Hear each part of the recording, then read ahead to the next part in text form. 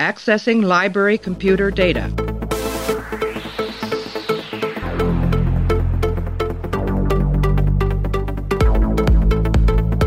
Out there are no saints. Just people. Hey everybody, welcome back to the show. We're continuing our run through of Star Trek Deep Space Nine. Right now we're up to the episode called In the Cards. It is the 25th episode, the penultimate, as I want to say, of the 5th season. Aired on June 9th, 1997. Teleplay goes to Ronald D. Moore. Story credit goes to Truly Barr Clark and Scott Neal. Directed by Michael Dorn. I think this might be Worf's first director credit. I'm not sure. Anyway, in this episode, Jake and Nog get into trouble while trying to cheer up Sisko by acquiring a mint condition 1951 Willie Mays rookie baseball card. In the meantime, the Dominion offers to sign a non-aggression pact with Bajor. We're joined by Clay. Clay, how are you? I didn't realize Michael Dorn directed this. Apparently he doesn't know how to direct Worf, because he's in one scene and just staring into the corner for the whole scene. Is he like that because it's like a stand-in because he's directing the episode or something? No, I think it's just the joke, right? I mean, there's a joke, but I don't know any other reason why he was in there. I thought he just does it because it's kind of like Worf doesn't want to be there, so he's just going to stare at the corner awkwardly and then get dismissed by Sisko when it's over. Oh, sure, I guess. In the cards. It's actually, has he directed anything else like previously? Because I didn't think it was. I thought it was pretty competently directed. I mean, I don't remember seeing. He didn't do name. any weird shit like Picard tried when he got to direct one. No, it's Riker. Jonathan Frakes has obviously been like the most competent of the directors so far, but LeVar Burton has directed a couple DS9s. This is the first time I've seen Michael Dorn, I think. So unless I'm forgetting something, I don't believe he'd ever directed a TNG. This would be his first turn at it, and he gets a comedy episode to do it. It's called In the Cards. So we're going to take a break. We're going to play an audio clip, and me and Clay are going to come back, and we're going to break it down. I did some checking on you two. It turns out that you were the station commander's son, and you were the nephew of the man who owns the bar. That's right. Since you are not in fact working for the soulless minions of orthodoxy that have hounded my work and plagued my existence, I have decided to open negotiations regarding the sale of a mint condition 1951 Willie Mays rookie card, without the original packaging or chewing gum. Excellent. We would like to open the negotiations with a bid. The card is not for sale. What? But you just said... I am willing to trade the card in exchange for the following items. I'm sure you remember this, Clay, because you tend to remember everything you've ever said on the podcast. Steel trap this mind of mine. In like season 2 of DS9 or something, maybe even season 1, you had asked, I forget what episode we were talking about, but you had asked if there was ever a Star Trek episode where the primary focus was on a sort of lighthearted plot in the front of the story, while something like a disaster was happening in the background. So you sort of saw a disaster happening in the background of the show while you were focused on other characters. Everyone came back and chimed in with In the Cards as the answer for that case. So you seem to have gotten the answer to your question that you asked 5 or 6 seasons ago. In the Cards is that kind of a episode where it does an unusual Star Trek thing. It flips the A and the B plot, where the A plot is the silly comedy plot and the B plot is the serious drama plot. But what'd you think of it?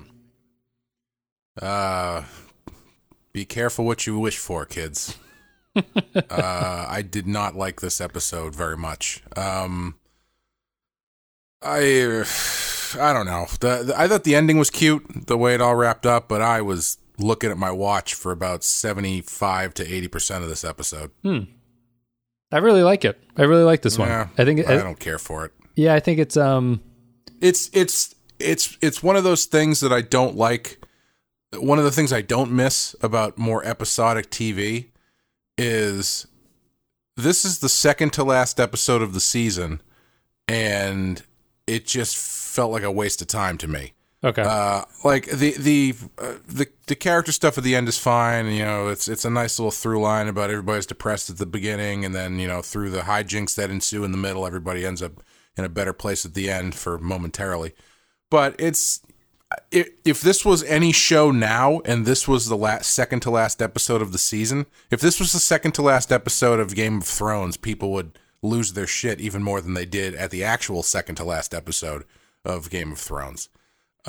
It's like the Dominion stuff is fine. there's some interesting stuff there, I guess, but even that they takes like 2 scenes to do that stuff, and then the rest of it is just Nog and Jake running around getting stuff, and I don't know, I didn't care for it. Yeah, I think that they do a good job here of, they wanted to do a sort of smaller episode in the lead up to the finale, and they also wanted to keep everyone's mind about what's at stake, which I think they do through the Dominion plots in the background here. And I think it works because it's one of Star Trek's comedies that at least works in my mind. Like, it's not a Ferengi episode. I think it's genuinely got some okay jokes on a Star Trek level in it. I think that the Elias Geiger guy is a really kind of like almost a parody of a Star Trek character that they kind of poke fun at. And I like his performance. I like the way that that's going on. I like the idea that he thinks it's possible to be bored to death. Like your cells will just become bored. I like the really appropriate for me given this episode, actually. I like the joke where he climbs out of the tube and is like, well, that wasn't so bad. I was pretty bored for the first 5 hours, but outside of that, I like that the fact that I think it does okay in terms of the serialized nature by backgrounding the Dominion story. And my one criticism, I think, of it would be that, like, while the episode's theme is basically saying that, like, even in moments of like true darkness, you can always find moments that make you laugh, and you can find happiness in the dark moments. I think that what they do at the end with Weyoun and the Dominion by turning them into part of the joke kind of undercuts that a little bit. Where I feel that the Dominion plot should be even more dark than it, or like more foreboding than it actually is, and I don't like that they kind of dovetail it into the jokiness nature of the first plot. I would have preferred to have kept it separate, and I thought that even though the tones are so wildly different between the two plots, I didn't feel that they interfered and made it feel like a lesser episode. I thought that they worked well with each other, and that you got the sense of Jake and Nog running around kind of ignorant as to what was going on in the real story that's going on in the background. And the two didn't really contradict each other in a nice way, where normally when the tones are so different like that, it feels like it's kind of just a hodgepodge of an episode. But here I feel like it works. Yeah, I think the other thing that bothered me was the beginning of it set the tone as though it was coming off a bunch of Dominion-based stuff where things were getting more and more dire, and I don't really feel like the last few episodes have dealt with that at all.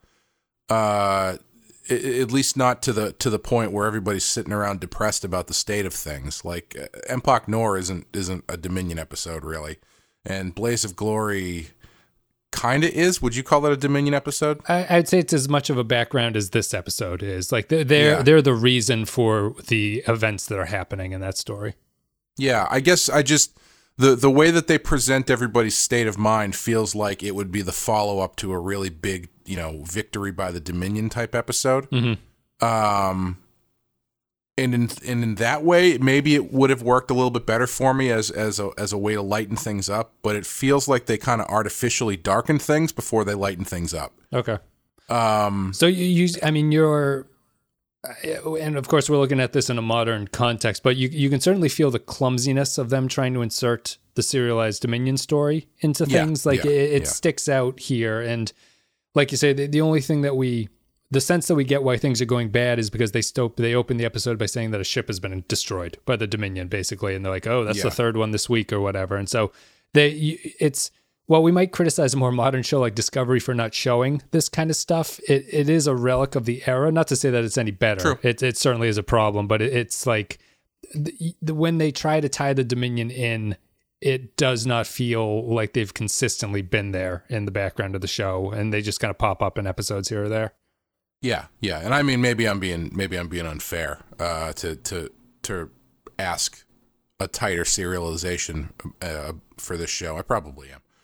I don't know. It also features them accidentally coming across a 300-year-old baseball card, which is even harder for me to believe than the thing with the Mustang in 2009 Star Trek, which is my least favorite part of that movie. It's not just any baseball card; it's Willie Mays as well. It's not. Yeah, it's not like it's Jason Varitek's third-year card from the Red Sox or something. It's like one of the greatest baseball players of all time's baseball card. It's not like it's a baseball card from a set from like 1993 where they were printing millions and millions and millions of even, like the Bat Boy from the Mariners got a card. Yeah. It's a Willie Mays rookie card.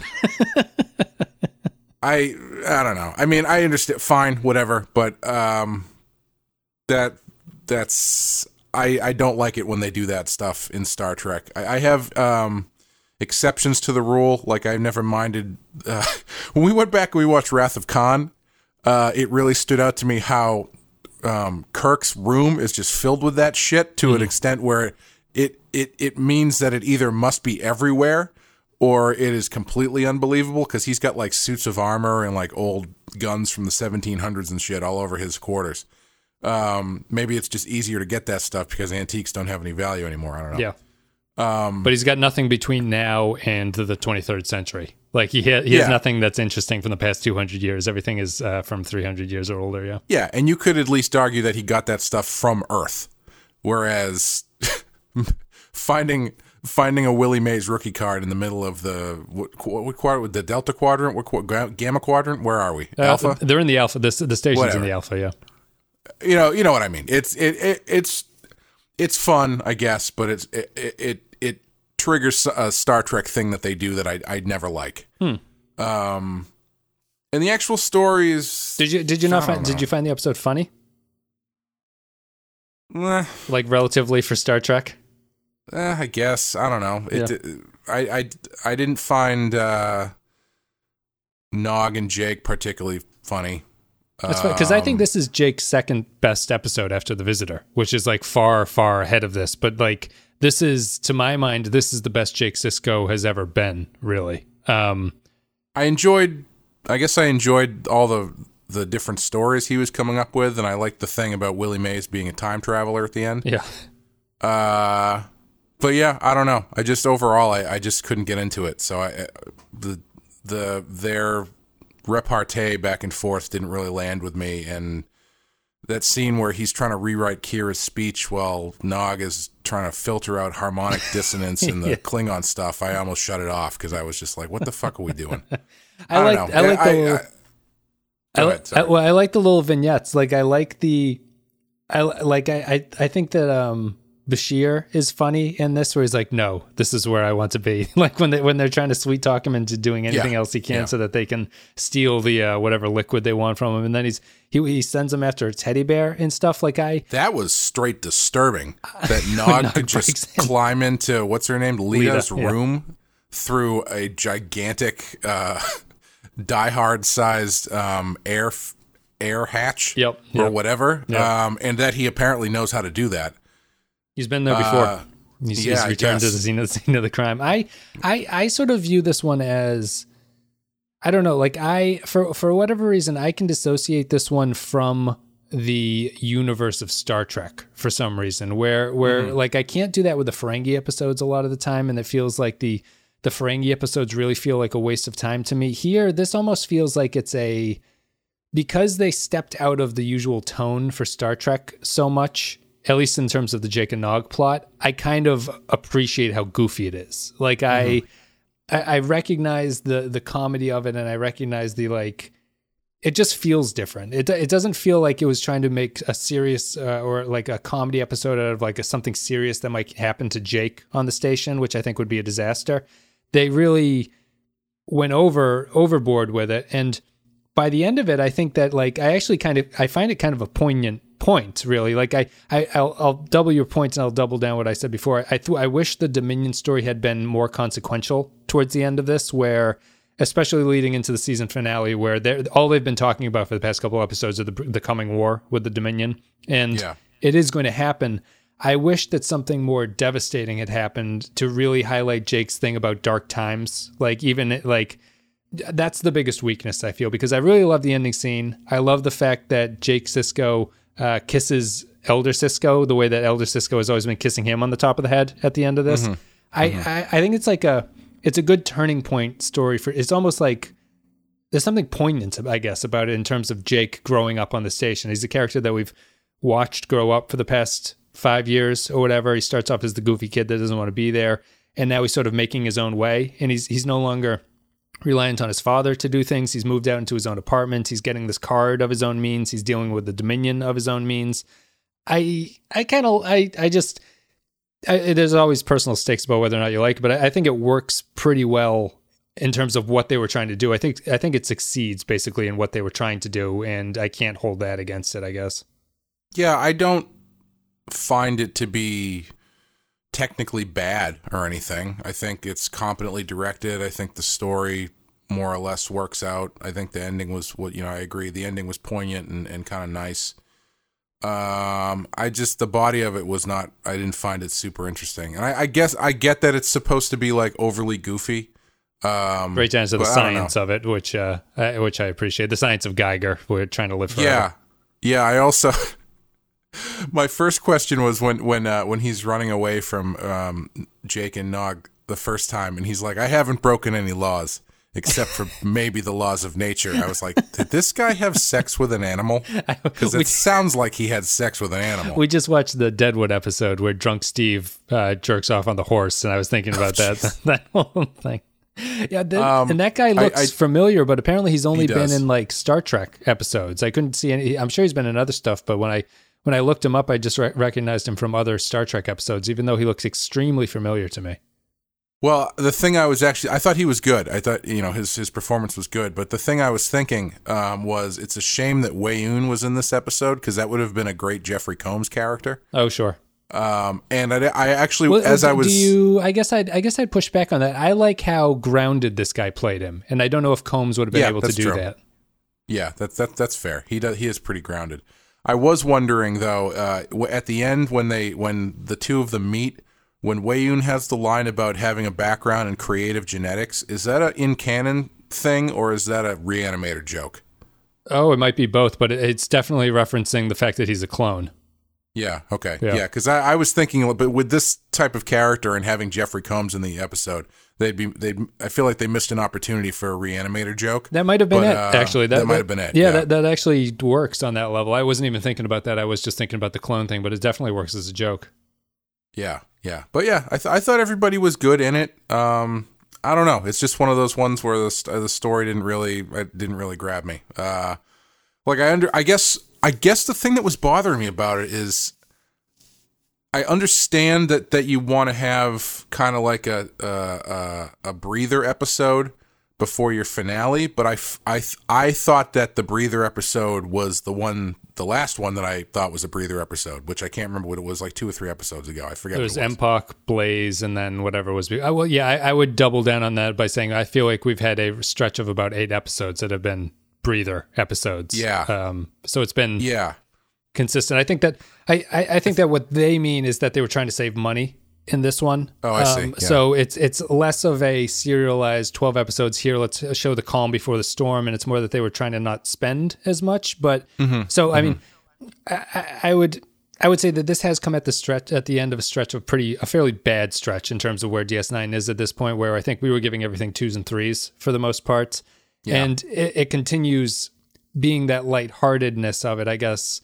Yeah, I can't really disagree. I mean, it feels like our difference here is kind of a personal take on whether or not you enjoyed the thing. And it might have been my state of mind while watching this, but it did make me laugh. But I cut you off about saying whether or not it was a breather in the time that it came out. Yeah, I think I was expecting. I understand what you're saying about like budget wise and stuff like that. But I guess I thought that I can't remember which episode it was. It might have been the time travel one, or not, the one where they Children of Time. Yeah, it might have been that one.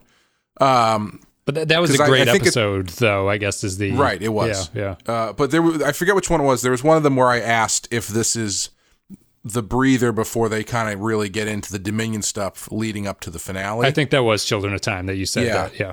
And I never felt like they really have done that. There was most of the episodes after that just were peripheral Dominion stuff.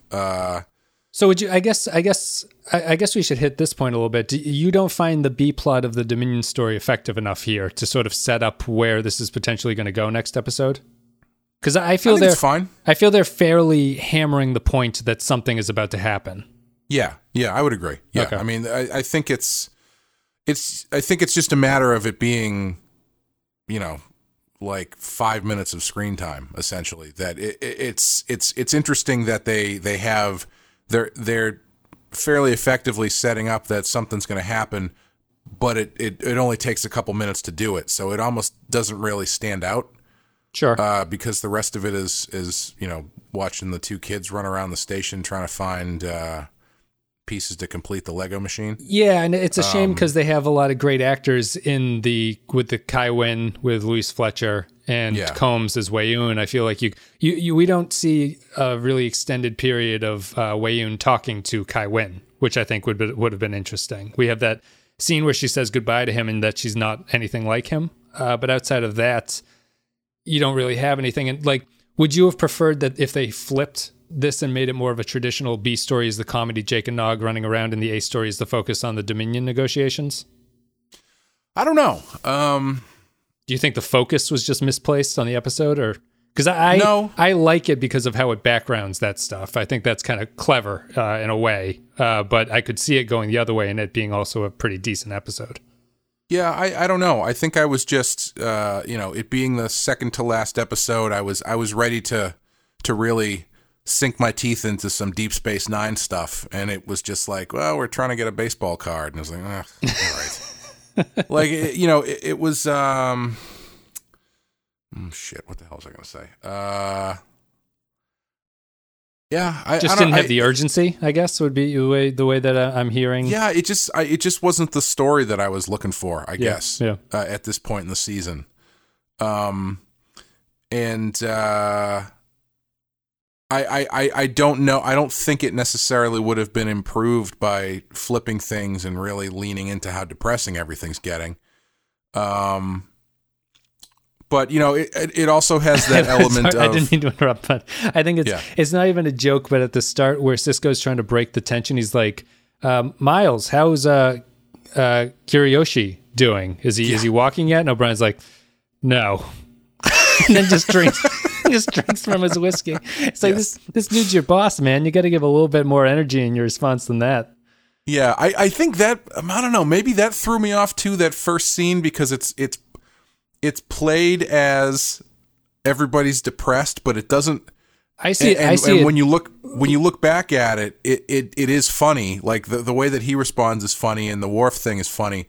But like, if you kind of don't realize that it's supposed to be funny the way that they set it up. Yeah. So they also frame it. I don't know if it totally lands. They frame it like The Last Supper to me. It's shot very much like The Last Supper painting, which I think is interesting. But it is kind of that scene is probably the biggest sufferer of the tones colliding between the two, where it's supposed to be this very dark moment, but they're obviously going for jokes mixed into it, so it kind of clashes a little bit there, where the rest of the episode keeps those storylines and tones separate, and I think it works a little bit better. Yeah, I don't know. It's just not the tone I was expecting. What I had something else I was going to say, but I forgot what it was. What do you? I'll keep bringing up this point, I think, but it's good to check in now. I think about it. I really like Wei-Yun as a character. I think he's one of my favorite Star Trek DS9 characters. What do you think of Wei-Yun at this point? You've had about 3 or 4 episodes of him. Yeah, I like him. He's weird, and he always delivers negative information and negative tidings to people in a very fun, quirky kind of way. Yeah.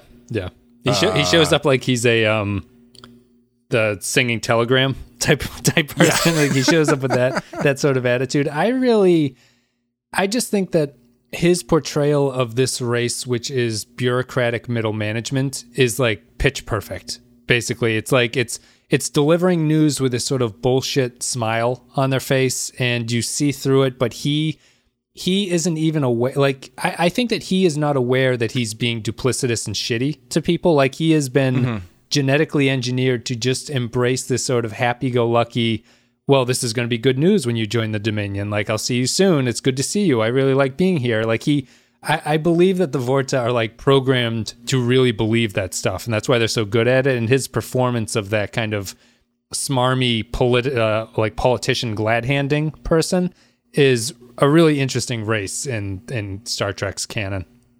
Yeah, and I like that he's always backed by a couple Jem'Hadar. Yeah, because it. Do you remember? Did you watch Parks and Rec? Yes. I always loved the way that they positioned Rob Lowe and Adam Scott when they showed up, where Rob Lowe was like the really positive guy who was all about, befriending everybody and having fun. And then he'd be like, all right, well, I'm going to hand it over to, I forget what his name is, the character. So we'll see you later. And then Adam Scott would be the one who'd be like, we have to fire everyone here. Right. Yeah. Yeah. And that's the vibe that I get from this, where it's like Wei Yun is kind of like a little bit on the lighter side, and can deliver negative stuff in a quirky kind of fun way, but he always has Jem'Hadar with him just in case you forget that who he represents. Right, he's the harbinger for the destruction that is right behind him. Yeah, and I really like the performance. We've talked a lot about how he goes 5% into camp with his performances, and it's like just the right amount of tone that you need to get out of it. Again, I do have a problem with him being sort of a goofball at the end of it and being into the immortality machine and stuff like that. I wish they hadn't done that, but it doesn't hold it back for me enough, I suppose. Yeah, I guess I was expecting some sort of different payoff with the immortality machine as well. Fans thought that this was going to be the way that the Dominion are defeated. That's like they thought that this was planting the seeds for like this technology would be the undoing of the Dominion. That is a spoiler. That's not the case. Yeah. I don't know. I guess I don't know what I was expecting, but it was just such a weird, goofy thing that seemed goofy. I guess I was expecting it to have more edge to it, but it just ended up being goofy. Do you think it says anything about Star Trek?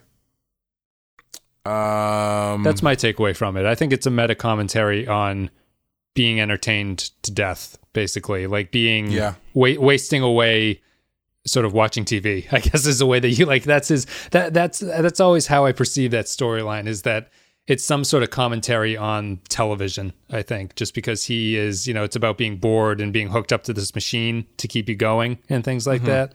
I don't know. I might be reading too much into it, but I always felt like it was saying more than what Geiger is actually talking about.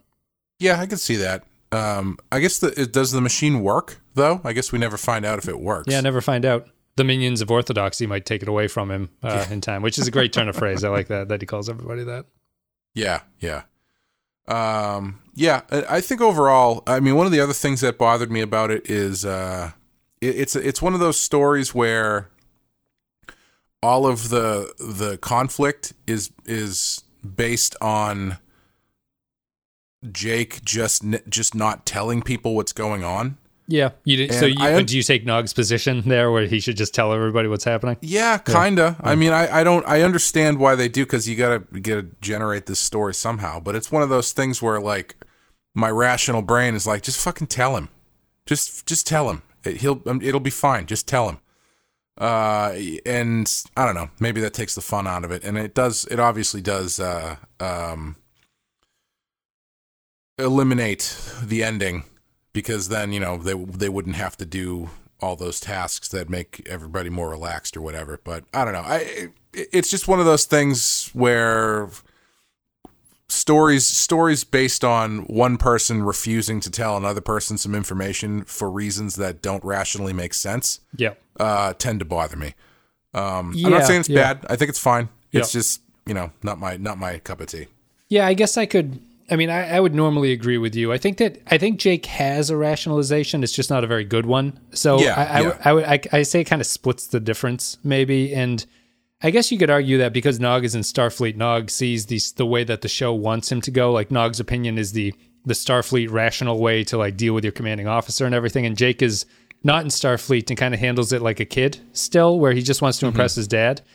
So it doesn't really bother me. I think this is one of those episodes that sometimes when shows are written, and I don't even know, this is kind of a problem I have with some criticism, where like if you read too far into things, you can kind of start, I think you just start making things up. But I think that what this episode does is sometimes when things are well written enough, even the accidents seem like they mean something better than what they are. And I think that's why I like this episode a little bit. Like I feel that all the pieces here add up to something greater than what they are, even if I don't think that the episode was written intentionally to get to that point. So like Visitor is the opposite example of that, where I feel like the whole episode is great, but it's built up to something, like it's built to this, making this point. I don't feel that was the intention when they started out writing this one. I thought it was just kind of we're going to kill an hour. It's going to be low budget. We're going to deal with the Dominion in the background. But I feel like it like thematically resonates in a lot of ways, I unintentionally. And I think that's what I appreciate about it. Yeah, that's fair. Yeah, I think, you know, I liked it a bit more once it got to the ending and it all kind of came together. But yeah, just the getting there was not worth the trip.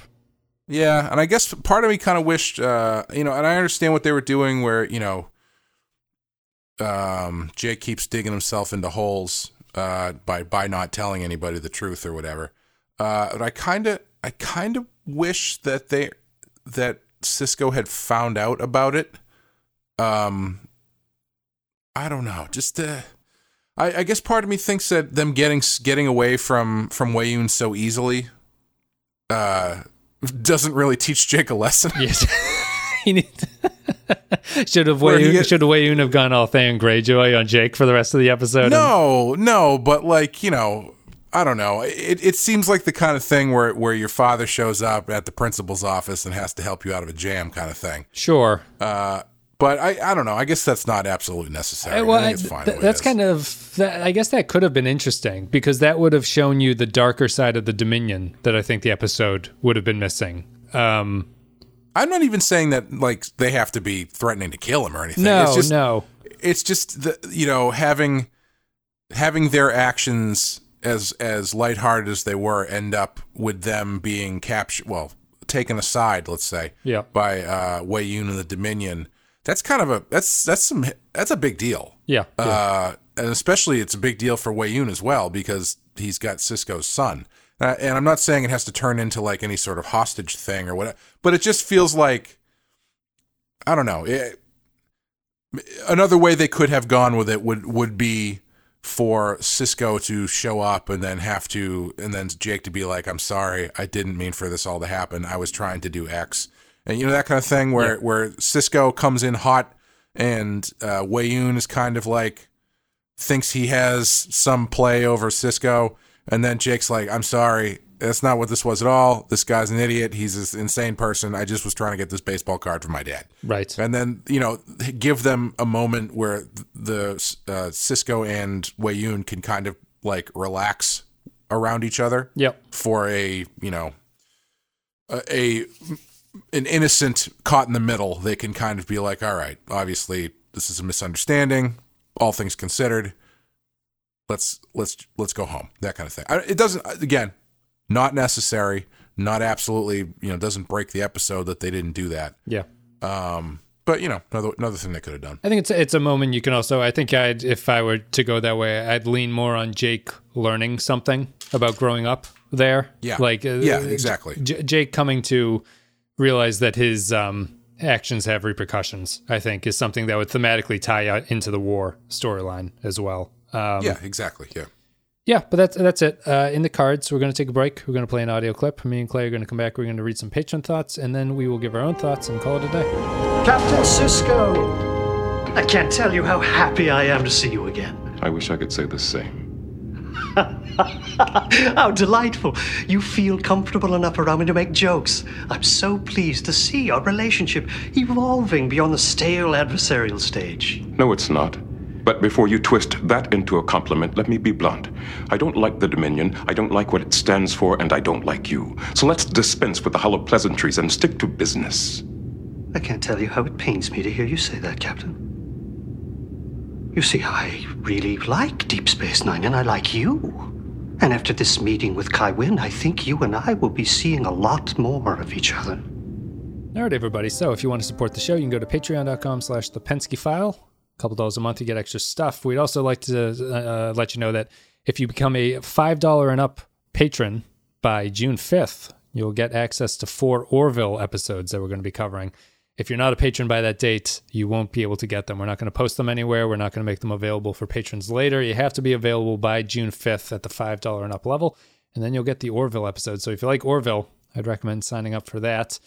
And then you can also get a shout-out if you're a Captain Tier supporter. Andrew Chirlog, Ben Douglas, Bradley Killens, Captain Quark, Cardinal Doomsday, Christian Pouch, David K., Dwayne Hackett, Eric Johnson, Yarpy, Joint Mango, Kyle Barrett, Matt Flores, Matt Cutler, Matt Ross, Michael Pond, Mike Burnett, Nathan Elliott, Neil Brennan, Nick Sergi, Russ Graham, Samuel Custer, Grim Santo, Sean Spinobi, Stephen Cobb, Tarek Latif, and Will Yates. Thank you guys for supporting the show. Much appreciated. All right, Clay, time for patron thoughts here about In the Cards. In the Cards, Poindexter G says, this episode is bizarre, absurd, and completely and utterly ridiculous, and I love it. It's one of the best comedy episodes in all of Trek. I try to work the phrase soulless minions of orthodoxy into casual conversation as often as possible. Holly, is this with Holly? Who? With your mother.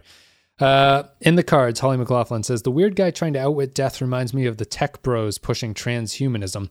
Very funny and well done. It's also a lovely idea to imagine that a simple pleasure like collecting baseball cards will survive into the 24th century. Benjamin dressing down his son in Nog is a great scene. I mean, to be fair, it didn't even survive the 20th century. Sorry, what do you mean? Am I just being dumb? The collecting baseball cards isn't really a thing so much anymore. I mean, it is for some people, but not as much as it was at the time this episode came out. No, it's on a downward trajectory, just like Beanie Babies, and my Beanie Baby collection is never going to recover what it once was. Now, if this episode had been about Jake trying to get an Alf Pog for his dad, then maybe I'd be on board. He's got a huge slammer. It's just meant to way you bring up slammers or something. I think would be appropriate. Did you ever collect Pogs? Very, very briefly. That was something that I tried to get into because my friends were into it, but I was, even at the time, I was like, I don't know what the fuck any of this stuff is or why anybody would want it. Pogs were only big for about a week, so you could have been into it for its entire existence and I think not been there. I collected them as well. I have no idea why. The game was bad. Like, everything about them was bad. Yeah, I don't even know how the game worked. Oh, really? Okay. Yeah, everyone I knew, I was like, okay, so what do you do with these things? And they were like, I don't know, but they're cool, right? I'm like, yeah, check out this sweet slammer I have. It's got a skull on it. Yep. Cool. Pogs. Excellent. Captain Quark says, this episode should be retitled Jake Sisko, Worst Friend Ever. Watch as Jake manipulates his best friend Nog into spending his life savings, nearly feeling up for his future stepmother, almost ruining his nascent Starfleet career, and finally facing possible death at the hands of the Dominion. After going through all this, I wish the episode had ended with Jake giving his dad the card, the elder Sisko giving a cursory thanks, barely looking at it, and then just shoving it in a drawer somewhere. The perfect end to a low-stakes episode.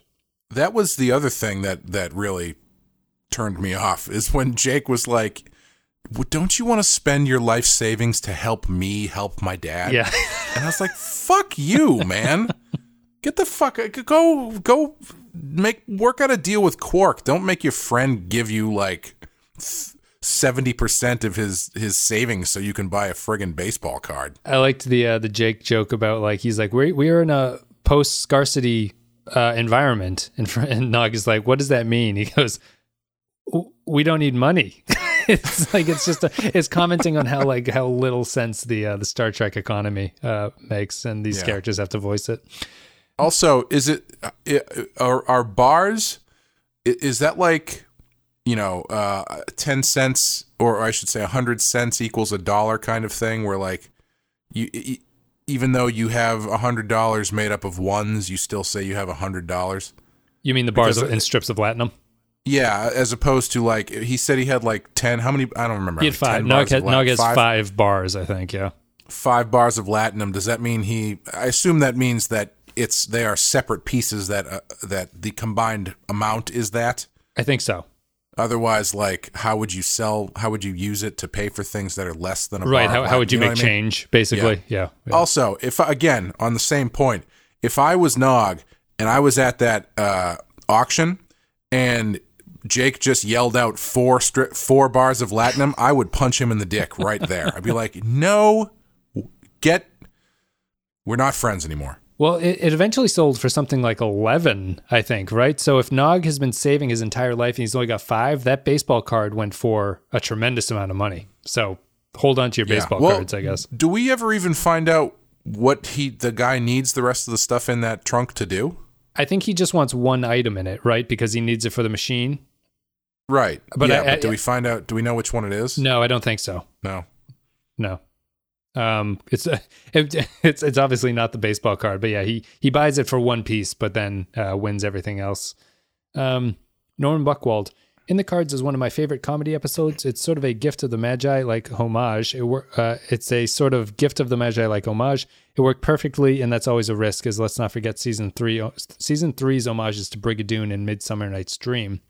The banter between Jake and Nog was priceless, and of course Elias Geiger, his William Reich-like invention, and his paranoia at the soulless minions of orthodoxy.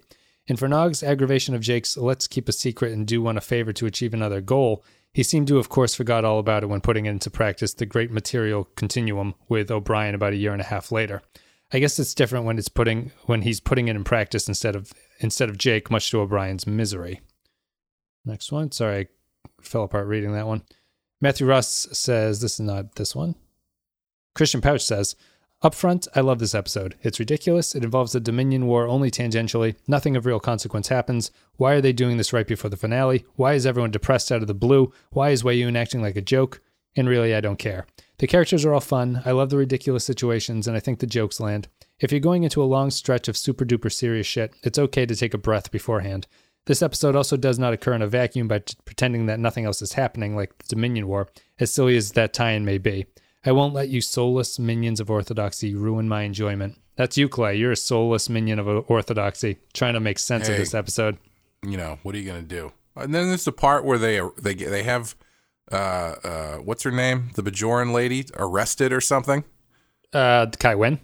Kai Wynn, yeah. Do they have her arrested? They do something because they think that she's the minion of orthodoxy. Oh, yeah, because they see her talking to Jake sees her talking to the Vedic, right? That was trying to buy the card. Yeah.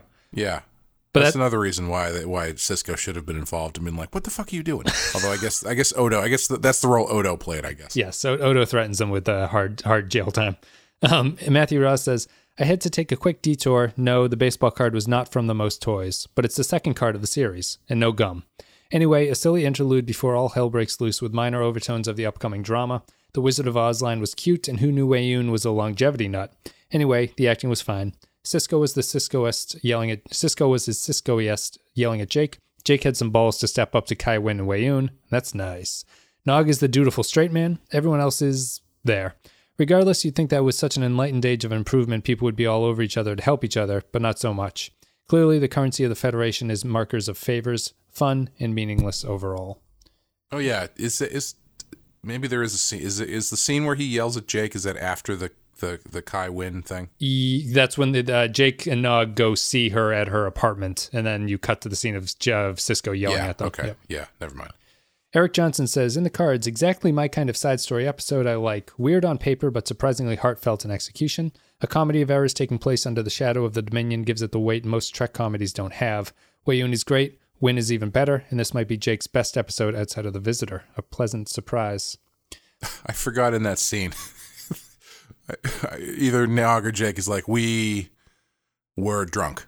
Yes. We were drunk, and that's what it was. We were drunk. That was the most surprising line of the episode, I think, that they would acknowledge that Jake is drinking on the station. And not just Synthahol.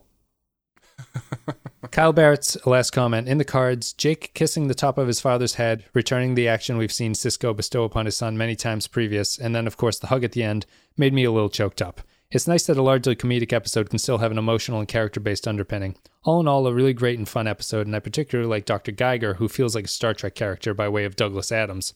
A DS9 episode that makes you feel as warm and fuzzy inside as Bashir's adorable little teddy bear. Thank you, patrons. Thank you for leaving your thoughts. Clay, it seems like the army is against you of opinion here. But you might not have liked the episode, but what are you going to give it on a scale of 1 to 5? I will kill all of you and build a wall of corpses like Jon Snow. Based entirely on personal preference, I'm going to give it a 2. Sure. But I do understand why people enjoyed it, and it is not inherently a bad episode. Just doesn't. It's just not for me. Yep, that's fine. I think I have to reboot my rating here. I'm gonna to accommodate what I think about this one. I'm gonna bump my Children of Time from a 4 to a 5. I think, and I'm gonna give this one a 4, and I think that's appropriate. I'm gonna give this one a 4. I really like it. I think it's pretty cute in a sort of unimportant way. I think that it does everything it wants to accomplish. It gets it all done. It doesn't draw anything out. It doesn't. The comedy is not Ferengi level comedy. I think it works better. Even the lions, geigers, and bears joke wasn't enough to torpedo it, I don't think. Yeah, I think I'm going to give it a 4. I think it's a pretty enjoyable episode before we get to the finale. Yeah, I think, I don't know, maybe I was just biased going into it once I saw everybody who was involved, because it was a Jake and Nog centric story that also featured Bajoran Prophet stuff. Yep. Everything I dislike in one place. Yeah. We'll get more into we didn't talk about the Bajoran Prophet stuff, but we'll get into that shortly. But yeah, it's definitely, it's got your least favorite aspects, I think, piling up against each other. Although you're not anti-Jake at this point, are you? Or would you say that do you have the same reaction to Jake and Nog as you do to the Bajoran Prophets? No, I think I like the Prophet stuff least. Nog I don't love in general. He's okay, I guess. Jake is, I don't know. I think it's when they're used sparingly is when I enjoy them. And this episode they were not used sparingly. I can see that. That's it, guys. Thank you very much for listening to the show. We'll be back with the season finale, which is Call to Arms. So we are done with season 5 after this, and that one will be out in a couple days. Thank you very much for listening. If you want to support the show, there's all the social media links down below: Facebook, Twitter, Discord. You can go to patreon.com/thepensky File if you want to support the show. Outside of that, I think that's pretty much it. Clay, do you have anything you want to say before this one is all done? No, I don't think so. No, I think we're on our way out here. I guess that's it. I don't think I have any announcements to make. Thank you very much for listening, guys. Thank you for supporting the show. And we will be back with Call to Arms in a couple days. See you then.